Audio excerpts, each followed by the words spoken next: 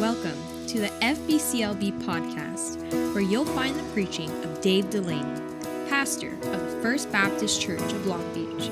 Thanks for listening.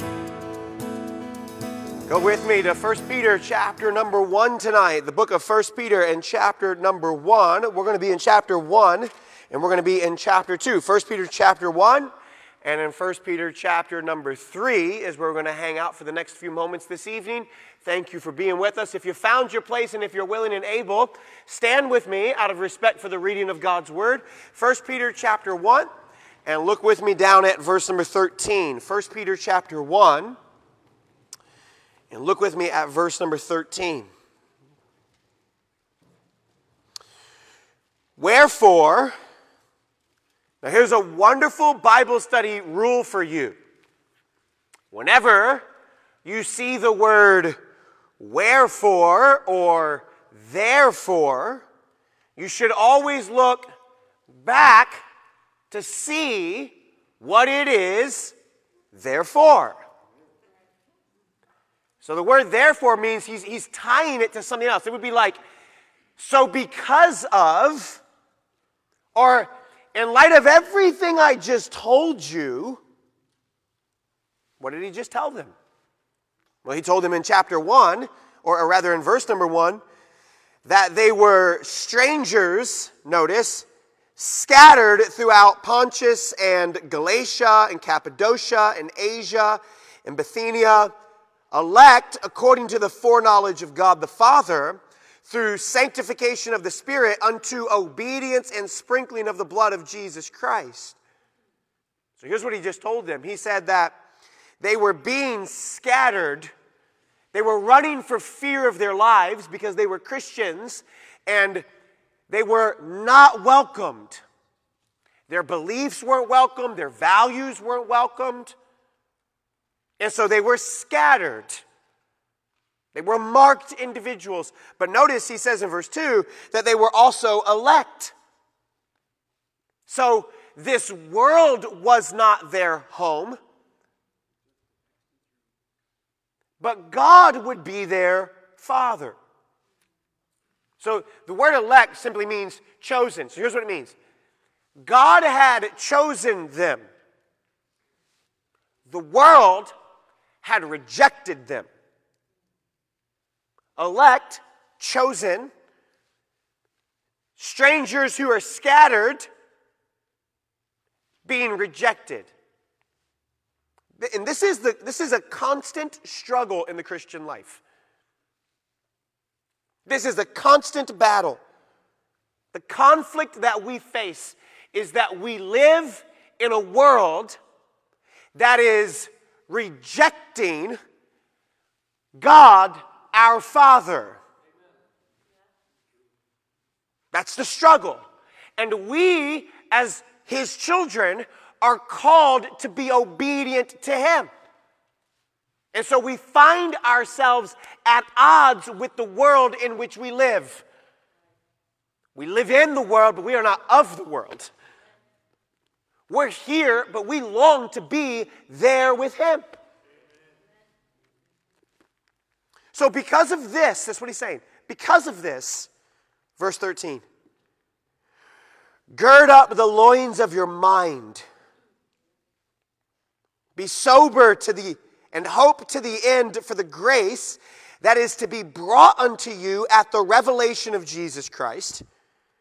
As obedient children, not fashioning yourselves according to the former lust in your ignorance, but as He which hath called you is holy, so be ye holy in all manner of conversation, because it is written, be ye holy, for I am holy. So how is it then that we are to live for heaven in a world that is going to hell? How is it that we are to live holy lives in a hostile world? And what Peter is writing to the church and telling them is he is telling them this. Here is how you live holy. Here is how you live for heaven. Here is how you live obediently to God in a world and a culture which has rejected God. Here is how you do it. You prepare your mind. You shape your conduct. And you focus your will. Those three things. We'll take them in order this evening with the Lord's help. Let's pray. Our Heavenly Father, speak to our hearts tonight and give us what we need. And in Jesus' name we pray. And all the church said together? Amen.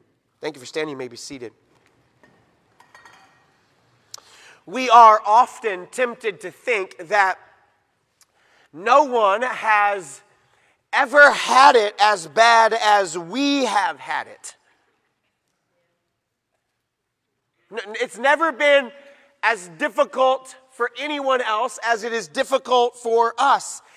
And one of the reasons why we think that is because this is the one and only time that we have ever lived.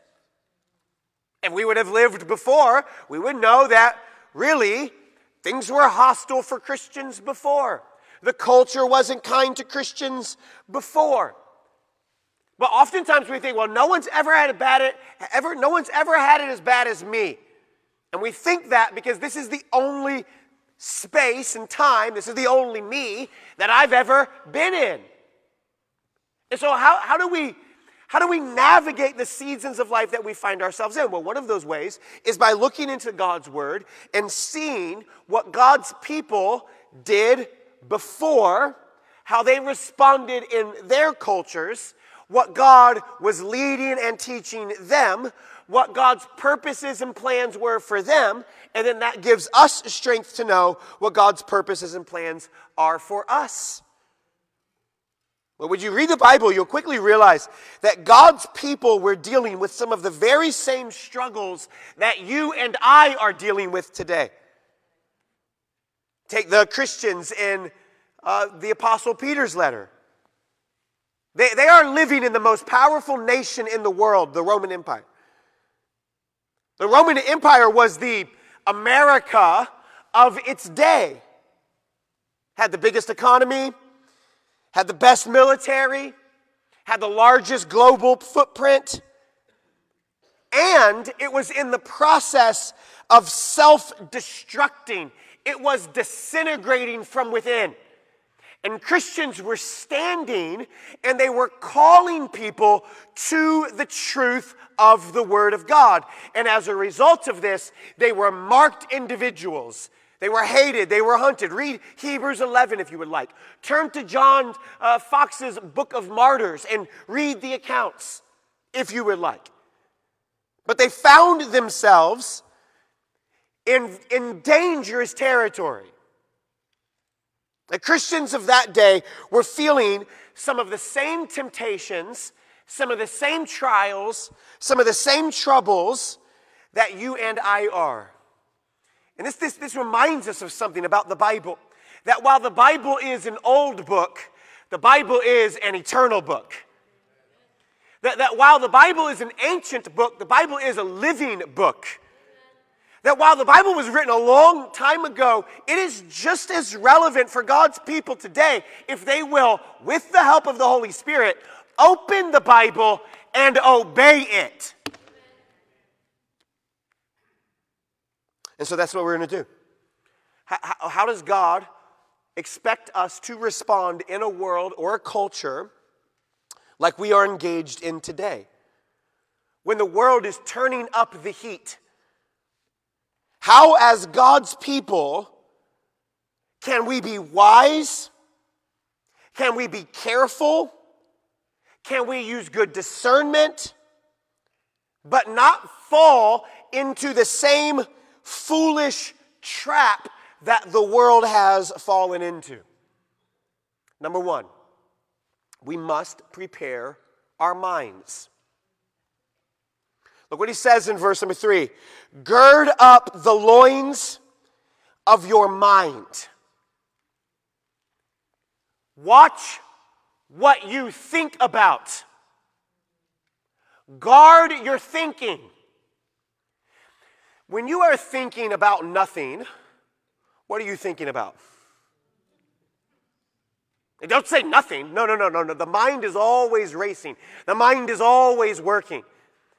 When you are not preoccupied with the work, when you are not preoccupied at the office, when you are not sitting at the desk, when you are thinking about nothing, what are you thinking about? What Peter is saying, and what Paul is teaching us as well, is that we must be on guard with our thoughts. We must guard the way that we think. In fact, preparing our minds to think godly thoughts is in fact an act of worship. It is one of the ways in which we love God. Jesus says this, love the Lord your God with all your heart, that's your emotions, with all your soul, that's your spiritual life, with all your strength, that's your physical life, and with all of your mind, that's your mental life. Every aspect of your life is to be loving God. Your emotions, your strength, your spirit, but your mind as well. Sometimes when people talk about worshiping God, they only speak in terms of their spiritual and emotional life. We say things like, well, when we sang that song, I cried. Or when we had that thing, it really moved me. I felt God's presence. And that's all well and good. But you do not only worship God with your emotions. You must also worship God with your mind. In fact, if you're just given over to your emotions, then it is your emotions it was your feelings which will be guiding you in your worship instead of the truth that is guiding you in your worship. God is never saying to you or to me, well, just let down the barriers around your mind. Just think open and free thoughts. Just open yourself up for whatever might be there. God is never saying that. God is never saying, don't be thinking right now, clear your mind and clear your head. Think nothing. God is never saying that. God is always saying, no, guard your mind, guard your thoughts, protect your mind, protect your thoughts. Why?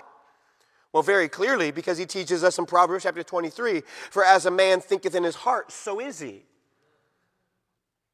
Let this mind be in you, Philippians chapter 2, which was also in Christ Jesus. Romans chapter 12, be not conformed to this world, but be ye transformed, notice, by the renewing of your mind. Spiritual warfare is warfare that takes place first in your mind. It happens all in your head. You have that conversation in your head 15 times before you ever say it to someone else's face.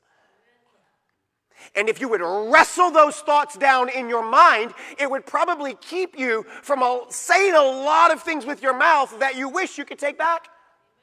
But we are not wrestling the thoughts down in our mind. We are not making them subject to the things of Christ. We are not aligning them in God's word. And so we're just saying out the mouth whatever may come,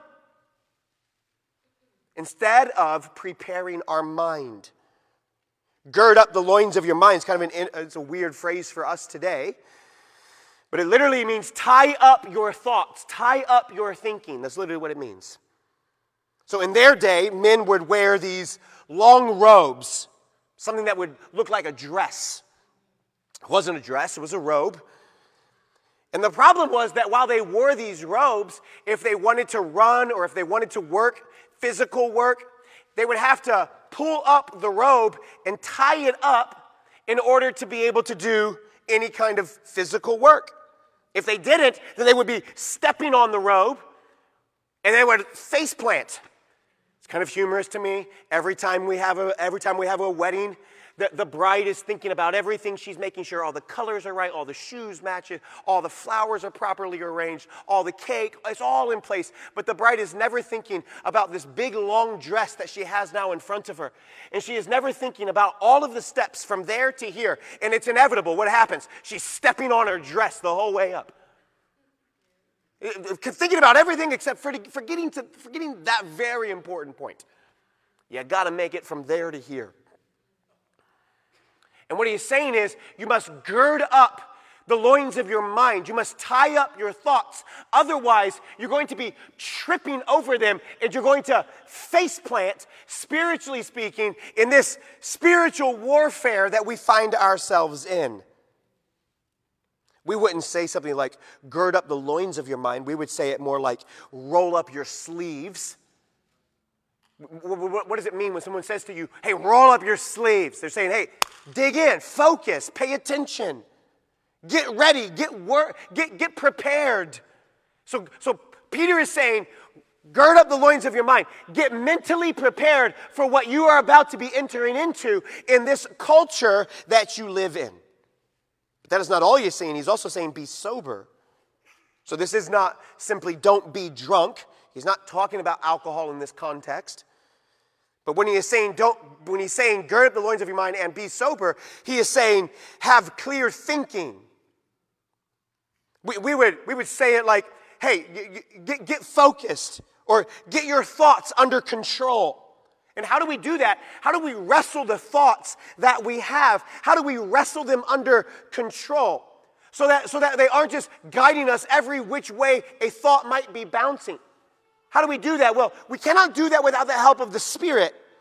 So Peter is not arguing for some kind of self-control, some kind of you can do this on your own. No, Peter is arguing for Spirit-controlled thoughts. He is saying, hey, you need to be very clear about what it is you're thinking about. You need to be very clear about the spiritual warfare that you are engaged in, and you need to be thinking thoughts after the Spirit of God. How many of you, when you get very emotional, your first thought is, I'm just going to go do something? How many of you are that way when you get super emotional, right? You don't need to just go do something. You need to think about what you're going to do. Because if you just go do something, you're going to go do something foolish. We don't tell soldiers in the army, ready, fire, aim.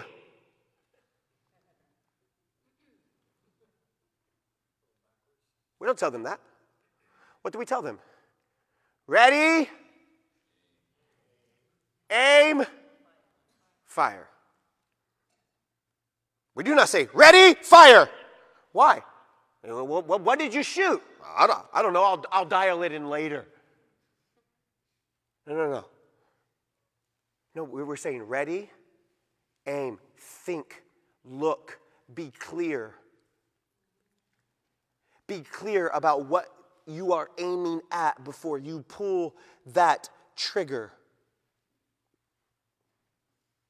Peter is talking to people who are very emotional, and there's lots of emotions that we all feel. There's nothing wrong with emotions. God has given you emotions. God has given you feelings. God has feelings. There's all kinds of passages in the Bible that help us understand the feelings of God. God is not asking for you to be some kind of stoic, which is to say, God isn't asking for you to not have feelings or emotions. What God is saying is you must put them in their right place. Emotions and feelings are not what lead us and guide us in our doing. What leads us and guides us in our doing is our thinking. The cultural climate that we live in, there are so many debates, there are so many controversies, and it is so emotional. And there's very few people who are thinking clearly. Very few people who are thinking rationally. This shows us a couple of things. First, Peter is helping us understand that mindless Christianity is a problem. Mindless Christianity is a problem. Follow the logic here. Watch. If Peter is saying the key to living in this world, the key to living for heaven in a world that's going to hell, is that you are clear-minded, thinking Spirit-controlled thoughts. What that would mean then is absent-mindedness, or mindless Christianity is a problem, meaning that there is a version of Christianity which is only driven by emotion. That's all it is. It's emotional. It's no reflection. There's no introspection. There's no self-awareness. It's just emotion. Jeremiah the prophet is helping us understand how much we can trust our emotions. He is saying your emotions are not trustworthy at all. In fact, your emotions, your heart, it is deceitful above all things, and it is desperately wicked. Who can know it? Now, I know that you know that verse. You've been in church long enough to hear that verse before, but I want you to hear this part. Your heart is desperately wicked. Because when we hear that verse for somebody else. Yeah, they needed to hear that, or that person. No. I needed to hear that. My heart is desperately wicked. And if I allow my emotions, my heart, if I allow my feelings to simply guide me along the way, then I am trusting something that Jeremiah is saying is completely evil and is trying to deceive me. There's very little deep thinking in our world. Have you noticed that?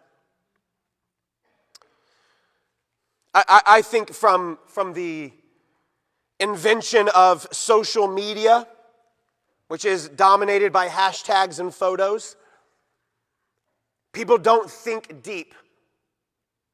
In fact, if you post something long and thoughtful, nobody ever reads it. We think, that's too long to read.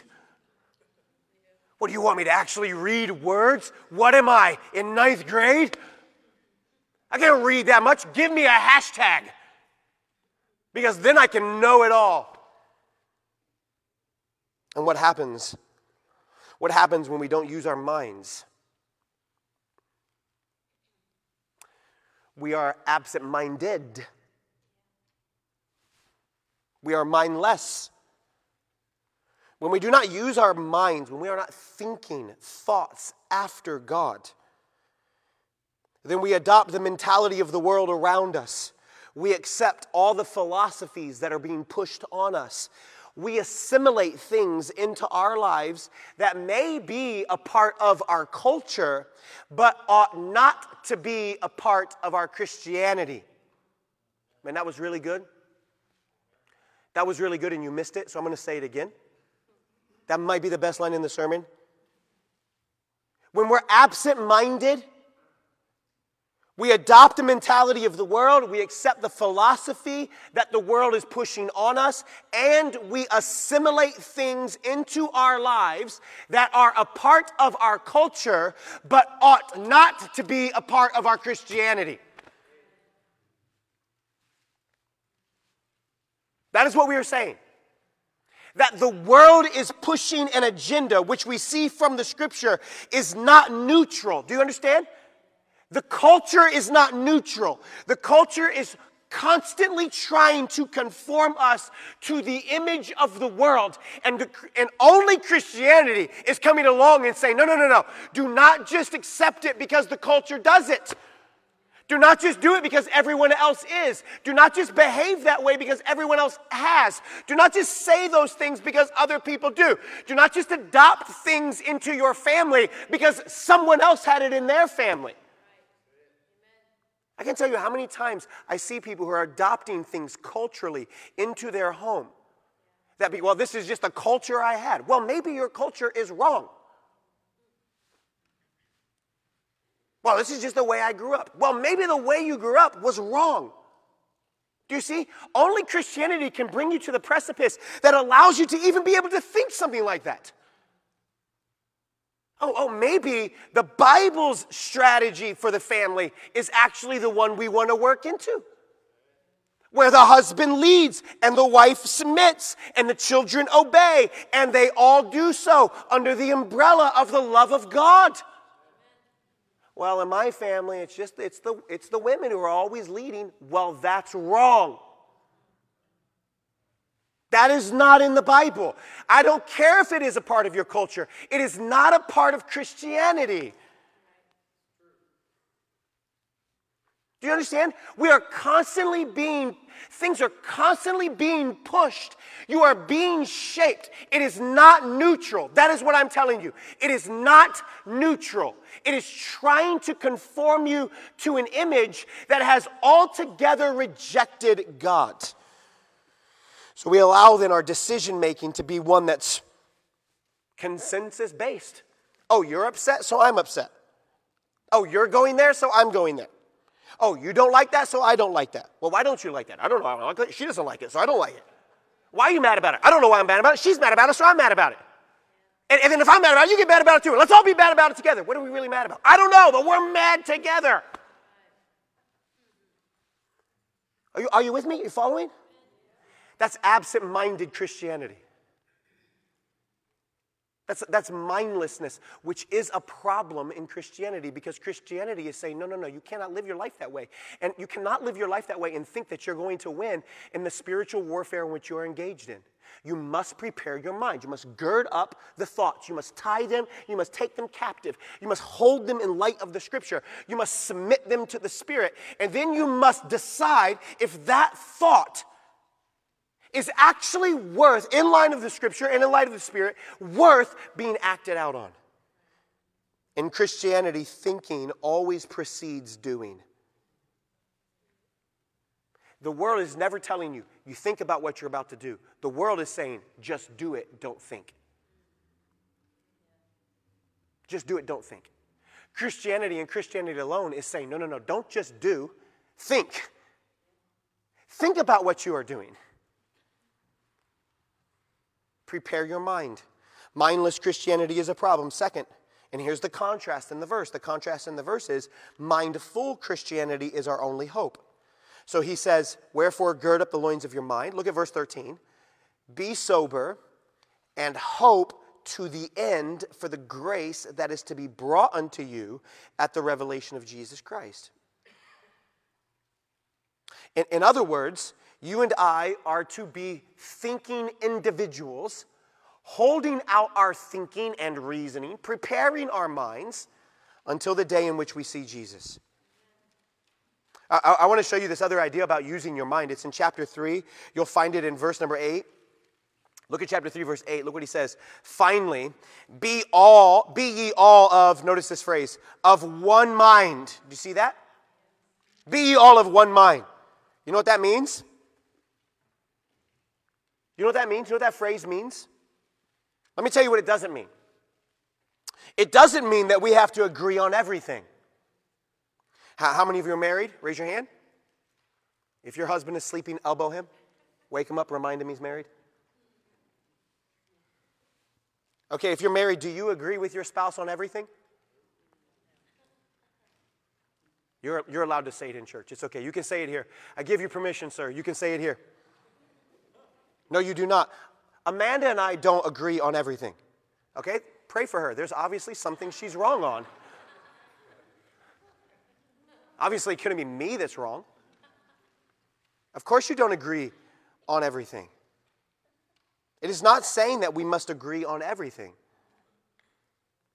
Unity or being of one mind does not mean uniformity. It does not mean we all have to look the same, talk the same, walk the same, act the same. That is not what he's saying. But what he's saying is we must agree, we must be of one mind. We must agree on this, which is what? Which is, how are we going to be navigating in the world? Are we going to allow our feelings and emotions to be the things that navigate us? Are we going to allow our feelings and emotions to be the things that dictate our home? Are we going to allow our feelings and our emotions to be the things that shape our marriage? Are we going to allow our feelings and our emotions to be the thing that governs the way that we parent our children? Are we going to allow our feelings and our emotions to be the way in which we interact with brothers and sisters in Christ? Or are we going to allow the truth of the Word of God to be the thing that we allow to shape us? We must be of one mind. It's not saying we must be the same, walk the same. It doesn't mean we'll always agree. What it means is we at least agree on this, that God's word will be the thing that guides the way in which we act. Be of one mind, he's saying. So it's the truth of God's word. Look, nowhere in the Bible, sometimes people use that verse to advocate like this wholesale unity. Unity in the Bible is never a goal. Unity is a byproduct.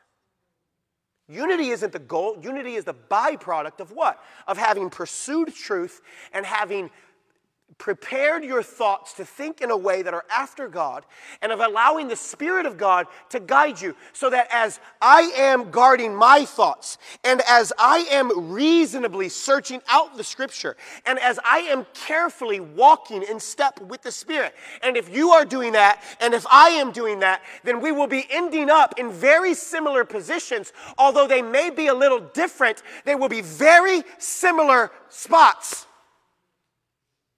Why? Because we are saying this is what guides us. That's what we are saying.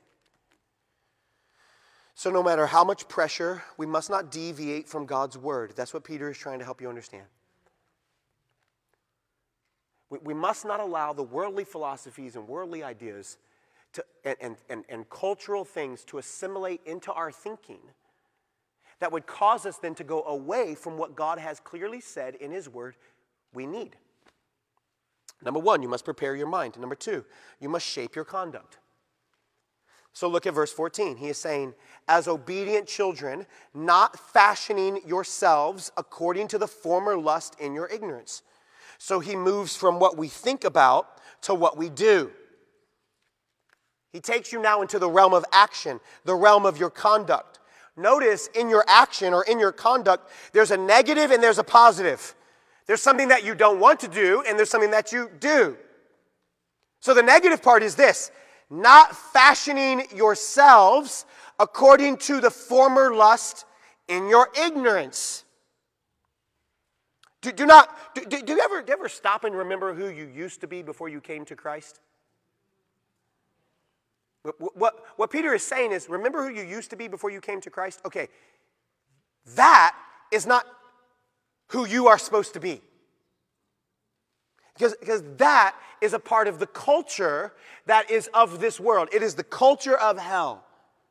Sometimes I hear Christians talking or reminiscing about their past. I remember the good old days, the things we used to do, the way we used to live, the decisions I used to make, the commitments I used to have. Well, what were they? Peter was saying that they are former lust in your ignorance. That's what he is saying. So let me speak very plain and very clear here. There are some things you used to do that you should no longer be doing. There are some people you used to hang out with that are just not good for you to hang out with. There are some internet sites that you used to visit that you have no business visiting. There are some ways you used to act that are not to be a part of who you are now. Let me show you one example. I told you we're going to go to chapter 3. Look at chapter 3. Look at chapter 3. Look at verse number 9. Peter's doing a very similar thing. He's contrasting the culture of heaven and the culture of hell.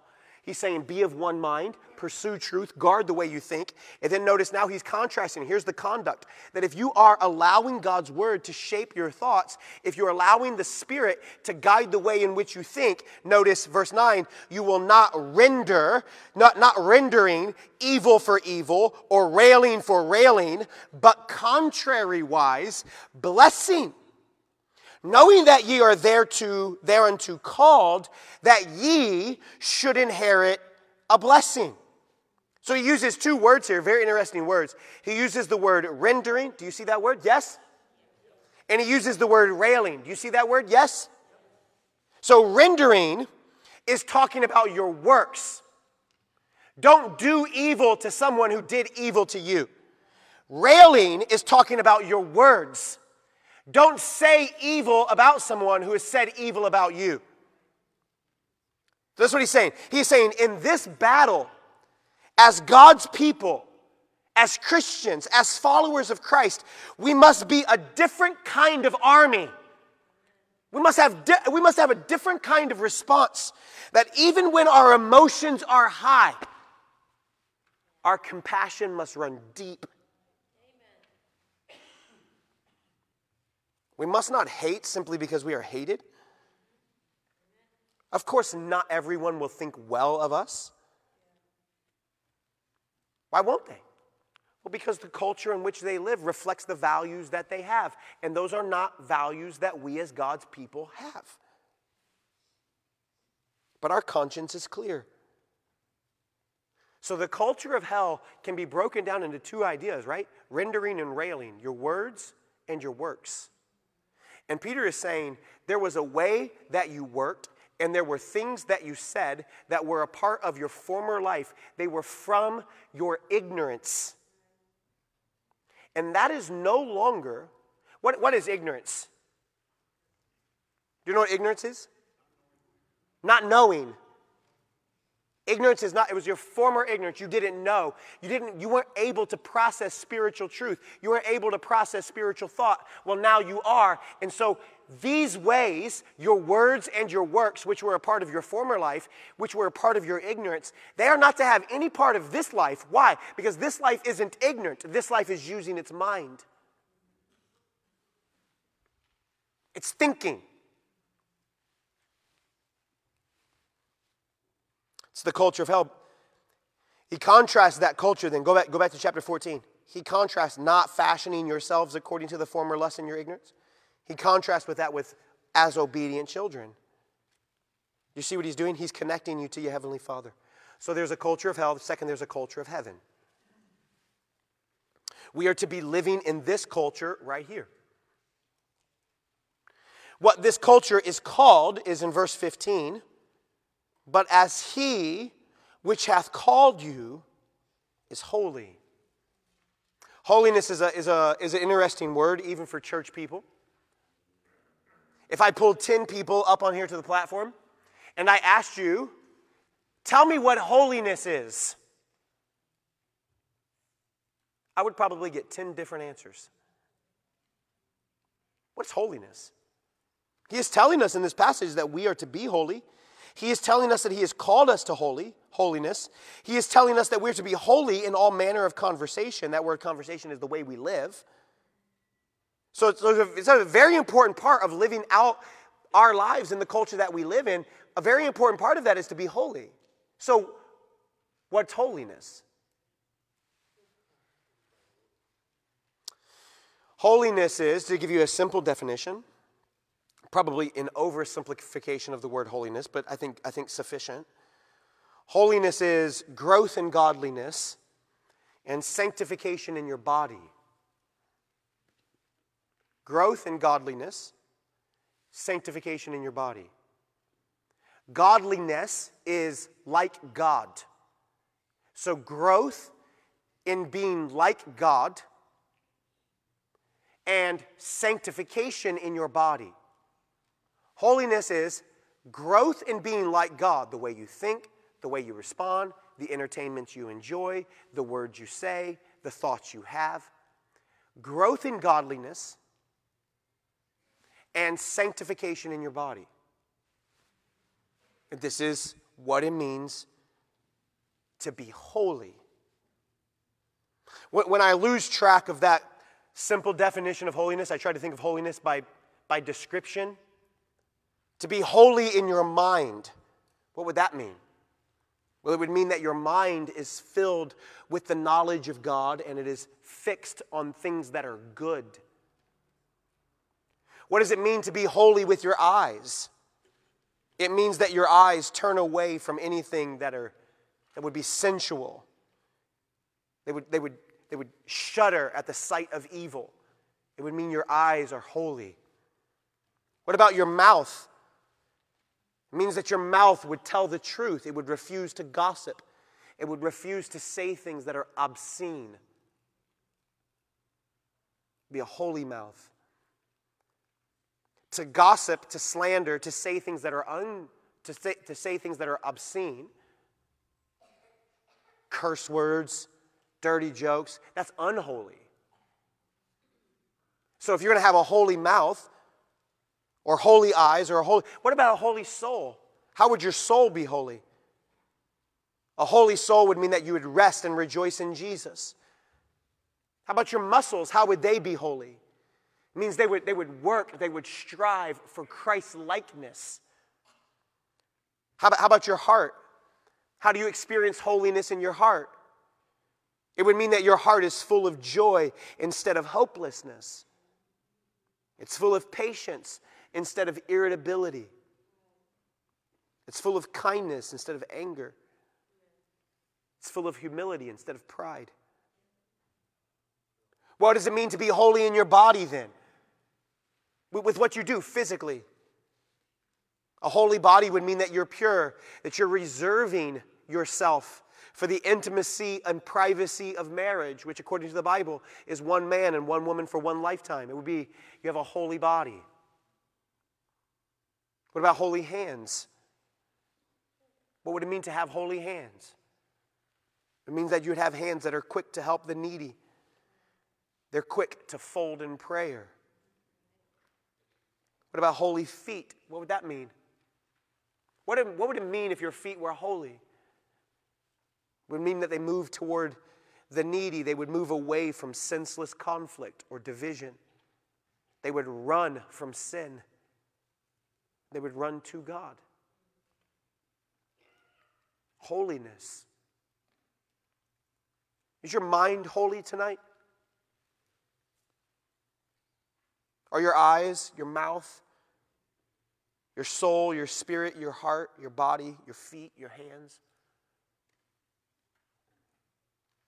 Are they holy?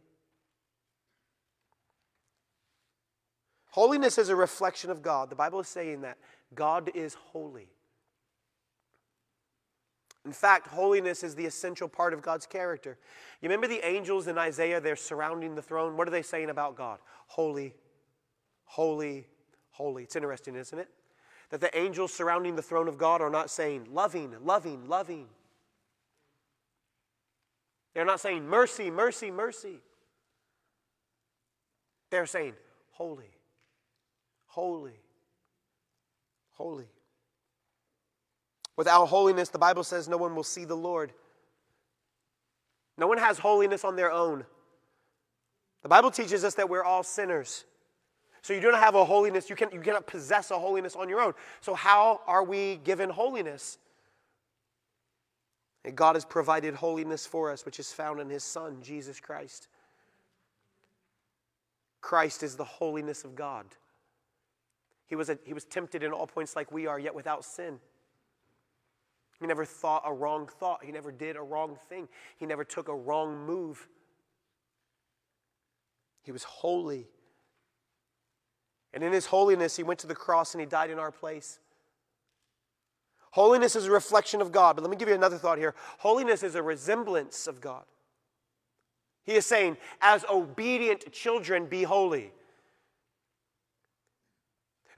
Peterson has a great paraphrase on this. He says, listen to what Peterson says. He says, as obedient children, let yourself be pulled into the way of life which is shaped by God's life.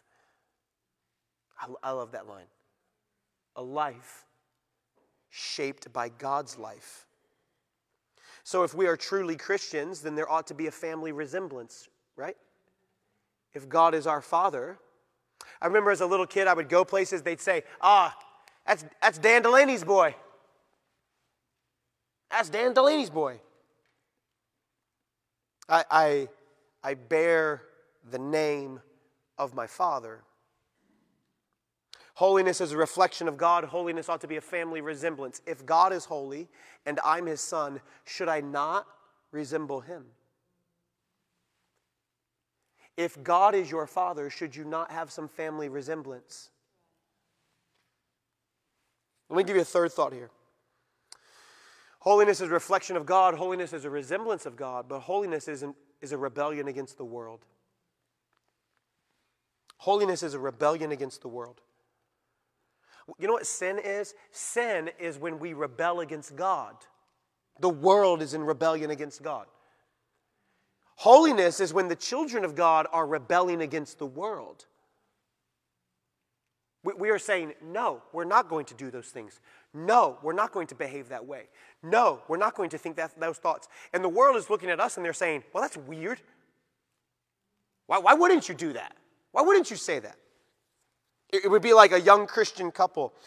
They're dating, they're thinking that they're going to get married, but they won't sleep together. And the world is saying, well, that's weird.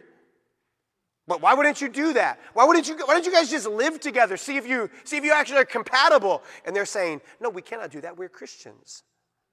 That would be unholy.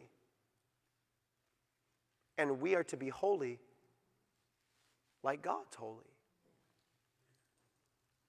It would be like your friends saying to you, hey, let's go hang out on Saturday. And you go, or rather, hey, let's go hang out on Sunday. And you're saying, I can't hang out on Sunday. I got to get up early. I got to go to church. That's where I serve. They would go, what? That's weird. You go to church and serve. What, do they pay you for that? No. You mean you make nothing? I make nothing. I do it because I love the people that I serve. And I love the God who I serve. And they're going, that's weird. Who does that? Or people who are holy. You see, if we're really going to engage the culture, we must prepare our minds, must wrestle every thought in line with Scripture. We must shape our conduct. We must be holy in the words we use, the works we have. We must rebel against the world that we live in and live out a holy resemblance of God, who is our Father, who is holy. The world is doing all they can to conform you to be like them.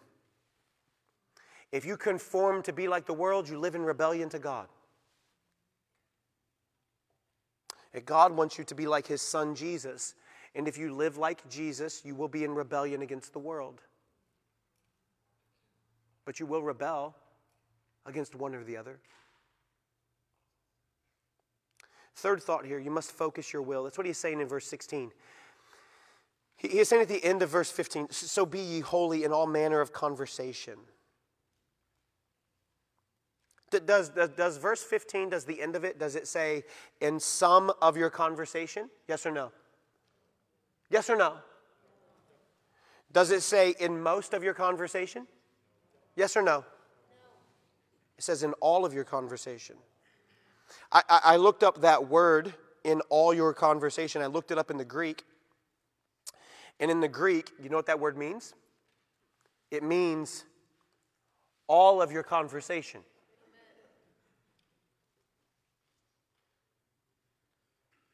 Phillips translates it, in every department of your life. Be holy in every department of your life. How can we have that kind of focus? Two things. First, focus on the Scripture. That is what he is saying in verse 16. Notice what he is saying. He is saying, because it is written. So what is he reminding Christians of? He's reminding them of what is written. He is reminding them of the Scripture. So one of the ways in which we focus our will is we focus our will in line with the Scripture. The Bible is your flashlight in a very dark world. So Peter is anticipating the world's going to be dark. How are you going to know what to do? You need to prepare your mind. You need to shape your conduct. And you need to focus your will. And the way you do that is you get your Bible out and it becomes your flashlight in this dark world that we live in. Focus on the Scripture. Second, he is saying focus on future judgment. That's really verse 17. We won't go there, but just notice it says this way. And if ye call on the Father, who without respect of persons judgeth according to every man's work. Can I tell you this? Every man, every person will one day be judged by God for everything. And God is a much better judge than you or me. Do you know why? You know why he is a just judge? That's what the Bible calls him. Because he is a discerner of thought and intent of the heart. One of the reasons why you aren't a great judge and I'm not a great judge is because we don't know all about someone else. We can only judge one particular thing. We can only judge this deed. We cannot read thoughts. We cannot read minds. We cannot read intention. Now, we like to presuppose we know somebody's heart.